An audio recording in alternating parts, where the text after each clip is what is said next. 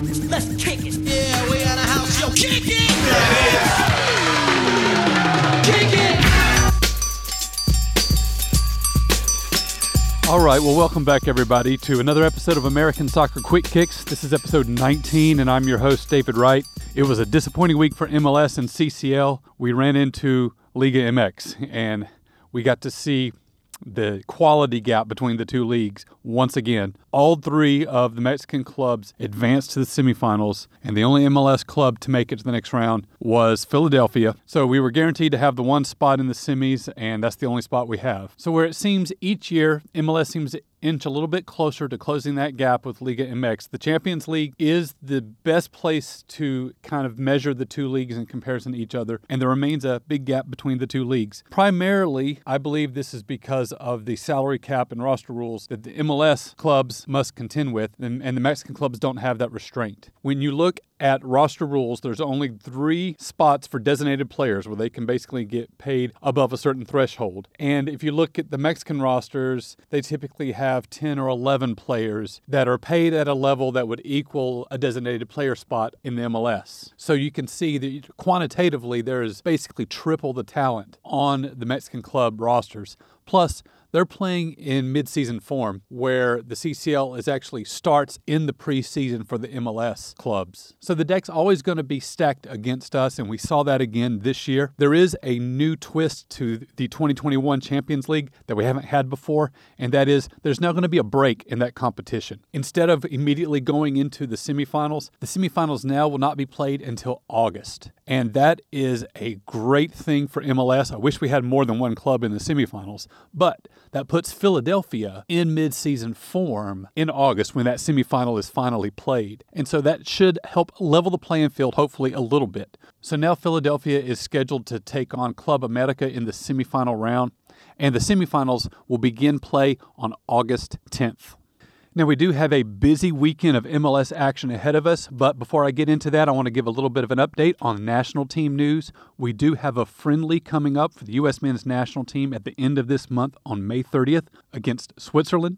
Then in June, there are already 2 matches scheduled for the CONCACAF Nations League, and U.S. Soccer has now added a 3rd match to that window. It'll be a friendly that takes place after Nations League on June 9th with Costa Rica. This was important to Greg Berhalter to get a 3rd match into that window because where typically in years past there are usually 2 matches played in a FIFA international window, this year coming up later, we're going to be squeezing 3 matches into a single window in order to get all the World Cup qualifying done that we need to have take place.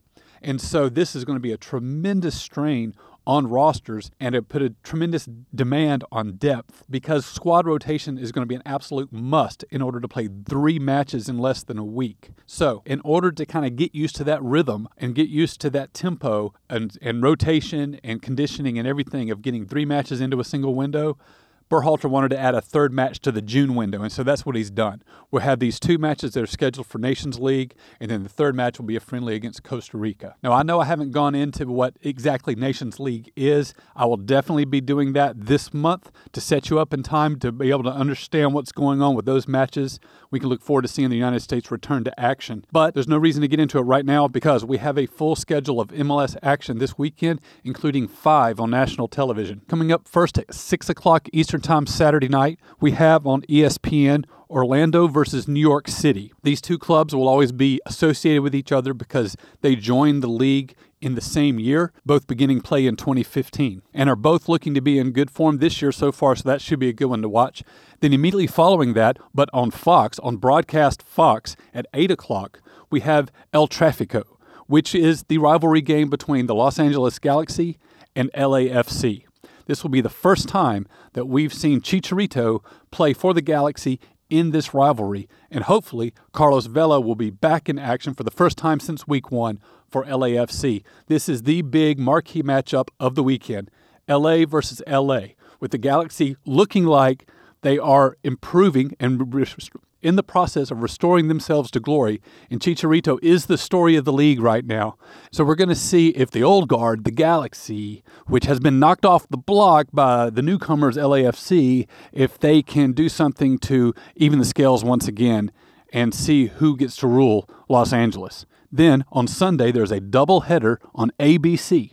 We're going to start off at 1 o'clock with Miami versus Atlanta, followed at 3 o'clock by one of the greatest rivalries in the league, Portland hosting Seattle. And that particular matchup should also be a marquee one. It's going to be two quality sides. Seattle is surprising everybody with exactly how much they've been able to keep their championship form going when everybody thought they were going to be losing a step. So that's definitely going to be a match to watch. And then Sunday night on FS1, we're going to see Sporting Kansas City hosting expansion club Austin FC. Austin has been a pleasant surprise for everybody this year. They're an expansion club with a first-time head coach in Josh Wolf, but they are already looking good with a clear identity, with clear tactics, playing well as a team.